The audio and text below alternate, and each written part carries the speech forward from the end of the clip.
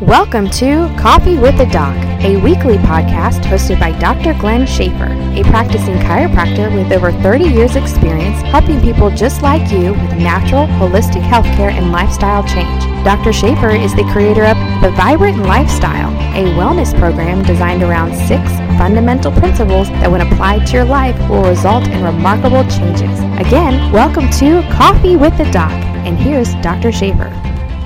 Today I'm going to be covering the basics of proper nutrition, and I emphasize basics because for the most part, most of us improving our nutrition isn't rocket science. As a matter of fact, most of the time, making a few simple changes will greatly improve our diet. There's plenty I can talk about on the topic of nutrition, and indeed I'll be covering a lot of different topics in depth in this area of nutrition in future podcasts. But for today, we're going to take some baby steps and basically clean up what we've been eating. If you missed my introductory podcast, I talked about the top 10 health conditions our nation suffers from. Heart disease, circulatory disease, respiratory conditions, musculoskeletal disorders, which include degenerative joint disease, cancer and tumors, endocrine disorders, which includes diabetes, nervous system problems, mental illness, obesity. Improper nutrition is the root cause of almost all of those top 10 health conditions. While there are 6 core principles to my Vibrant Lifestyle program,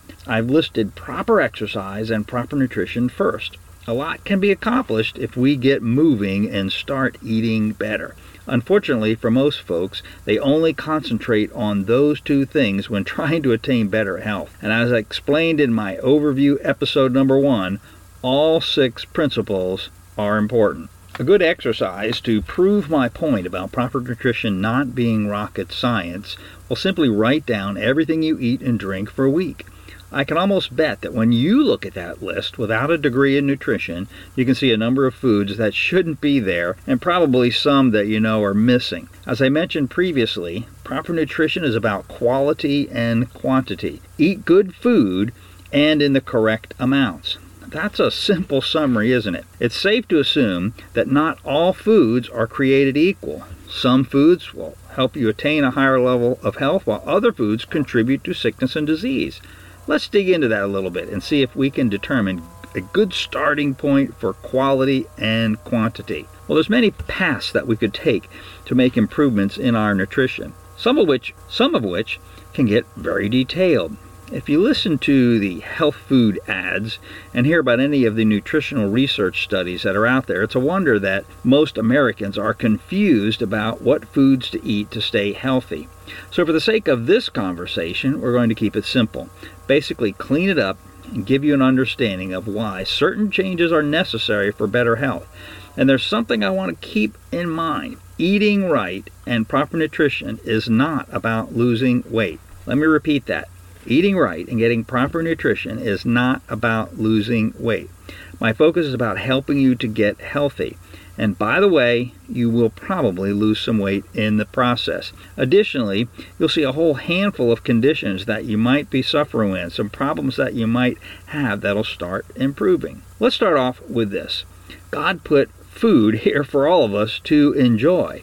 And to prove my point, He gave us taste buds for that very reason. Think about it. If we didn't have taste buds on our tongue, we probably wouldn't have very many overweight people. And look at all the variety of tasty foods that God put out there for us to enjoy and to stay healthy. It's quite amazing. In my Vibrant Lifestyle report, I broke down the percentage of food groups that we should be consuming. Let's take a quick review. 45 to 55% carbohydrates, 15 to 25% proteins, 20 to 25% fats. Well, recently I was reading a book entitled The Daniel Plan, one which I'd highly recommend for you to pick up a copy of. It laid out a similar percentages, but categorized them more towards the food groups associated with each of my percentages. Let me give you their breakdown. 50% non-starchy vegetables, 25% healthy animal or vegetable protein, and 25% healthy starch or whole grains. That's roughly the same percentages that I had mentioned in my Vibrant Lifestyle report. It just presents them a little differently, probably a little bit easier to understand. If you completed the little exercise I mentioned previously about writing everything down that you eat and drink for a week, I saw some concerns when I did this, and here's what I saw in my own list. I skip some meals every once in a while. That's not a very good thing. I had a lot of packaged granola, nut bars, health bars in there. Not so great either. There was lots of pasta meals, not enough fresh fruits and vegetables, and I really had way too many late night unhealthy snacks. And I know better than this. So my list didn't look very good either. So as we work through this Vibrant Lifestyle program, I'm working through it with you. I'm going to walk my talk, if you will. What are some good rules that are easy to follow? Although we'll have to plan a little bit differently and certainly to shop a little differently. The Daniel Plan explains it like this: whole foods versus fake food. And I kind of like their approach. Whole food is fresh, unprocessed, prepared by you or another human being, whole fruit, whole vegetables, nuts, grains, eggs, a chicken, a lean, fresh meat, healthy cooking oils. Well, here's a good way to look at it, one that is more motivational as well. Real food kind of improves our overall health. Fake food diminishes your health and the health of your family. I've heard it said that eating and cooking healthy takes more time and is more expensive. Initially, while you're learning something new, it may take a little bit more time in preparing it and shopping for this new diet of yours. But once you get used to it, I don't think it will take any more time. As far as the cost goes, you may spend a little bit more for healthier, maybe organic type foods, but that's really debatable also. But even if you did spend a little bit more, that is, isn't your health worth it? I have a sign in my office that good health is not an expense, it's an investment. Remember that $1 trillion that our country is spending to treat those top 10 health conditions? Being unhealthy really is costly. It could cost you an awful lot. So you and your family are worth it, even if it does cost just a little bit more. Well, let me break down those percentages explained in the Daniel Plan. Take a little bit of a look at what our plate will look like, what some of the snacks we might have, and what some of the beverages that we can consume that fit into a healthy diet for you and I. So let's take a look at this. What would that meal look like? What would our plate look like? Remember, we had 50% non-starchy vegetables, so that can be a whole bunch of different things: broccoli, cauliflower, kale, spinach, green beans, zucchini, collard greens, and there's a long list of other non-starchy vegetables that could fit into that category. Simply Google that: non-starchy healthy vegetables. That's 50%. That's half of what we're going to be eating.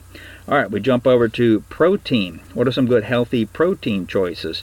Chicken, eggs, beef, if it's free-ranged grass, healthy, and we'll talk about that in just a moment. Venison, turkey, salmon, halibut, nuts, and seeds.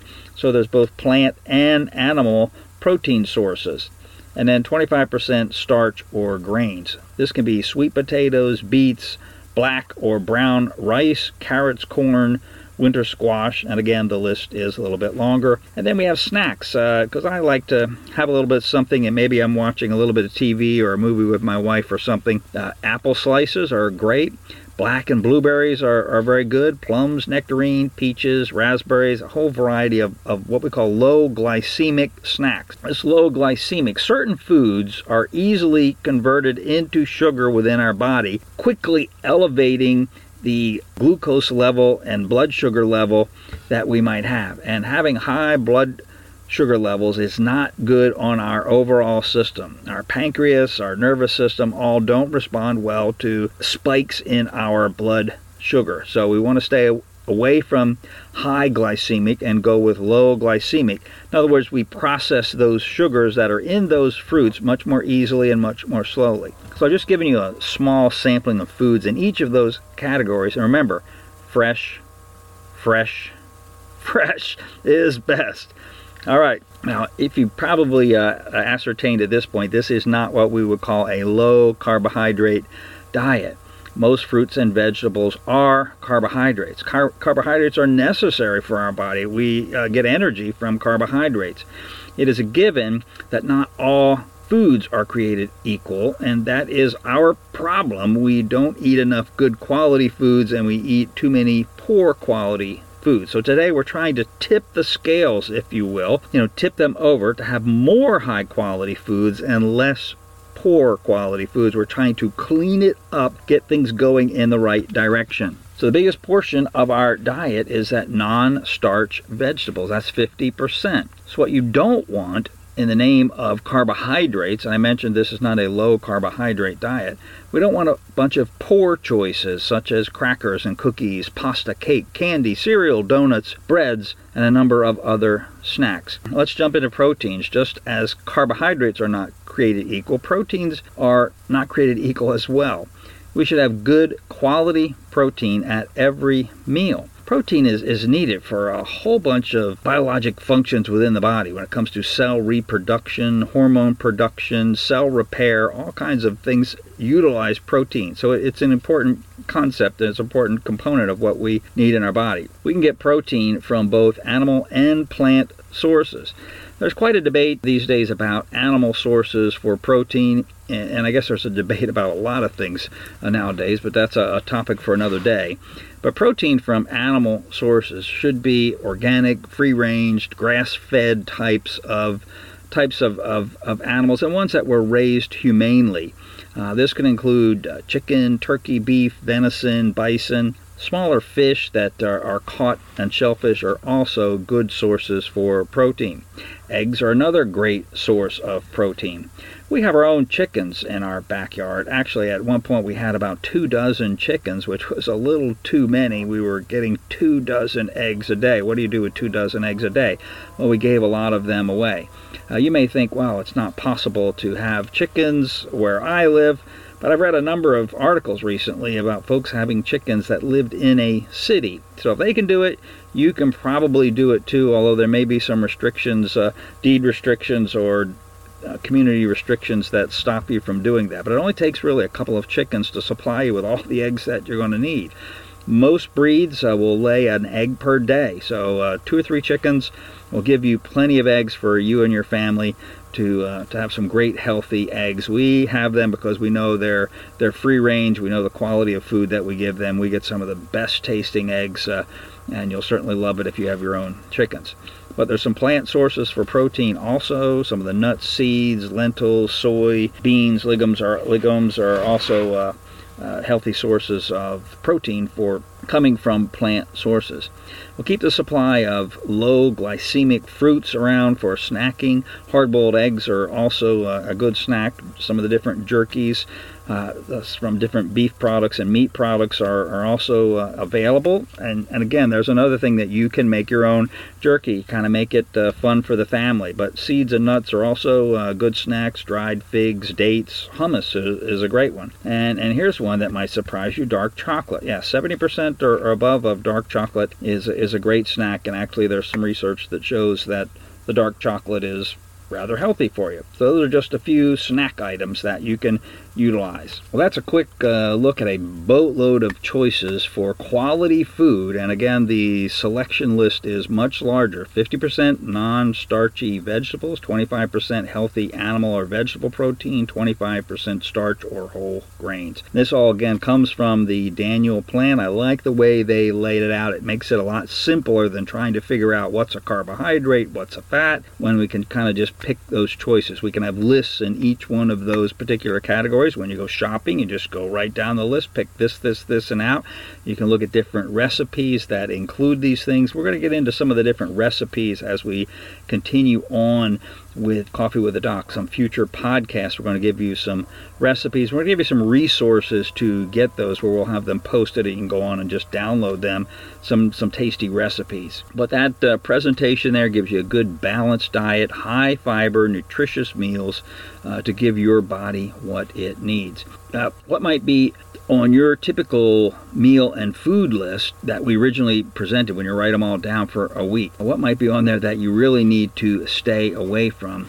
Well, that list is probably long, and I know I had some on that list that needed to stay away from. And the key ingredients were sugar and wheat, as well as some of the preservatives that are in processed and packaged foods. Here's a few statistics that just blew me away, or certainly this one did. The average American consumes 150 pounds of sugar a year. 150 pounds of sugar per year. That is incredible. So when we read the labels of different things, it probably won't say sugar. But there are some names on those things that they kind of hide sugar under, so to speak. High fructose corn syrup is one of those names. Dextrose is another one. Maple syrup is another one. Brown rice syrup, brown sugar, coconut sugar, evaporated or dehydrated cane juice. That sounds interesting. Molasses, palm sugar, dextrose, fructose, glucose, lactose, maltose, all kinds of different names for sugar. Too much sugar is a major cause of disease in our country and major contributor to those top 10 health conditions that I keep coming back to. But there are some others on that list as well. White flour, white rice, white bread, white pastas. Think about those whites, if you will, that are in your diet. I know there were a bunch of them in my diet. Gluten is another big problem for many of us. It comes from wheat. Now you might be thinking, gee, I thought wheat was good for you. Well, the problem with wheat is how it's been processed and how it's been grown in our country. It's been altered over the years. We're going to have an entire podcast devoted to gluten-free diet in the future, and we'll go into much greater detail of why this is such a problem for so many of us that we need to think about a gluten-free diet. A lot of times I'll get young children that come into my chiropractic practice that have issues with ear infections. One of the top contributors is dairy products. In other words, food sensitivity to dairy products. So I'll explain to a parent, why don't you take your child off of whole milk and milk products and dairy products for, let's say, 2 months. Well, they're not going to necessarily be hurt from a nutritional standpoint for a 2-month restriction on milk and dairy products when we can get the necessary nutrients from other sources. But I do it as kind of an experiment for them to see that their child responds to that they have a food sensitivity problem with dairy products. Same thing can occur with gluten. A lot of you probably have gluten issues and you don't even realize it. So it's real important to get off of gluten for a given period of time. You'll start to feel better. But we're going to devote an entire podcast to that, coming up in the near future. So we want to stay away from sugar, white flour, and white breads and pastas. What about vitamin supplementation? Well, I believe that there is a place for a good quality, strong, multiple vitamin in our diet. Even our best efforts, we may fall a little bit short in getting all the nutrients that we need. There's a list of top brands that typical chiropractors use in their practice. I even recommend some of the ones from the essential oil company, doTERRA. They have a vitamin line that I personally use. But there's a number of brands out there for a good, strong, multiple vitamin. I've covered what your basic meal should look like and some of the do's and don'ts. What about beverages? I think this is a big area for a lot of us in the beverages that we consume. Water is probably the best. I do this with every meal. I put some lemon in that. But some of the green teas are also very important. But as far as beverages go, watch out for sugars, caffeine, and alcohol in your beverages. And also stay away from artificial sweeteners. That's right, artificial sweeteners. They're trying to substitute something in the place of sugar to give it a sweet taste. But many artificial sweeteners are very toxic to your overall body. So stay away from artificial sweeteners. One thing I mentioned in my Vibrant Lifestyle report is the importance of good fats versus bad fats in our diet. Our body does need fat, so if you're thinking, I'm just going to restrict all fat, that's not a good thing. We do need certain fats in our diet for our body to be healthy. Some of those include the omega-3 fats, coconut butter, and extra virgin olive oil are good sources for some of those. There's a lot of foods that have the omega-3 fats in it, and I would cook with those latter two, the coconut and extra virgin olive oil. Bad fats, ones that we need to stay away from, are those trans fats and polyunsaturated fats that come from things like our vegetable oil, corn oil, canola oil, These are inflammatory. They're in that inflammatory food group, and they cause a great deal of harm to our body. Again, I'm going to have an entire podcast devoted to inflammatory foods and give you the details of what they do to our body and give you a whole long list of inflammatory foods to stay away from. I started off talking about whole foods, fresh fruits and vegetables, fresh meats prepared by you. Some of you were probably thinking, man, that seems like an awful lot of work. Well, compared to having to read all of the labels of packaged food and processed food, packaged food and processed food has a lot of preservatives in it also that have to increase the shelf life. So preservatives are not good for you. So if your goal is really to be healthy, eating fresh vegetables, fresh fruits, and meats cooked by you is the very best way. And it actually takes less time than having to go through all the labels when you're in there shopping. Just simply get fresh fruits, fresh vegetables, fresh meats. So my goal today is to help you kind of clean up your diet. Better quality, which I think we've accomplished a good explanation of what better quality would be. Quality whole foods prepared by you or someone else, not packaged or processed. Stick to water whenever possible when you're consuming beverages, and take a multiple vitamin. But how much should you eat? Eat mildly or moderately. When you start to feel full, or you kind of know, I'm right on the verge of feeling full, that's when you stop eating. But the other side of that is not very healthy either, and that's to starve yourself. So do not starve yourself. Eating regularly helps you to maintain your metabolic level. Dieting, or drastically reducing how much you're eating, actually slows down your metabolism. In other words, when your metabolism slows down, you're burning fewer calories. This is why I don't recommend dieting. And it's the reason that when you come off your diet, you gain your weight back. Your body senses that, we're starting to eat regularly again, I better store up for the next diet.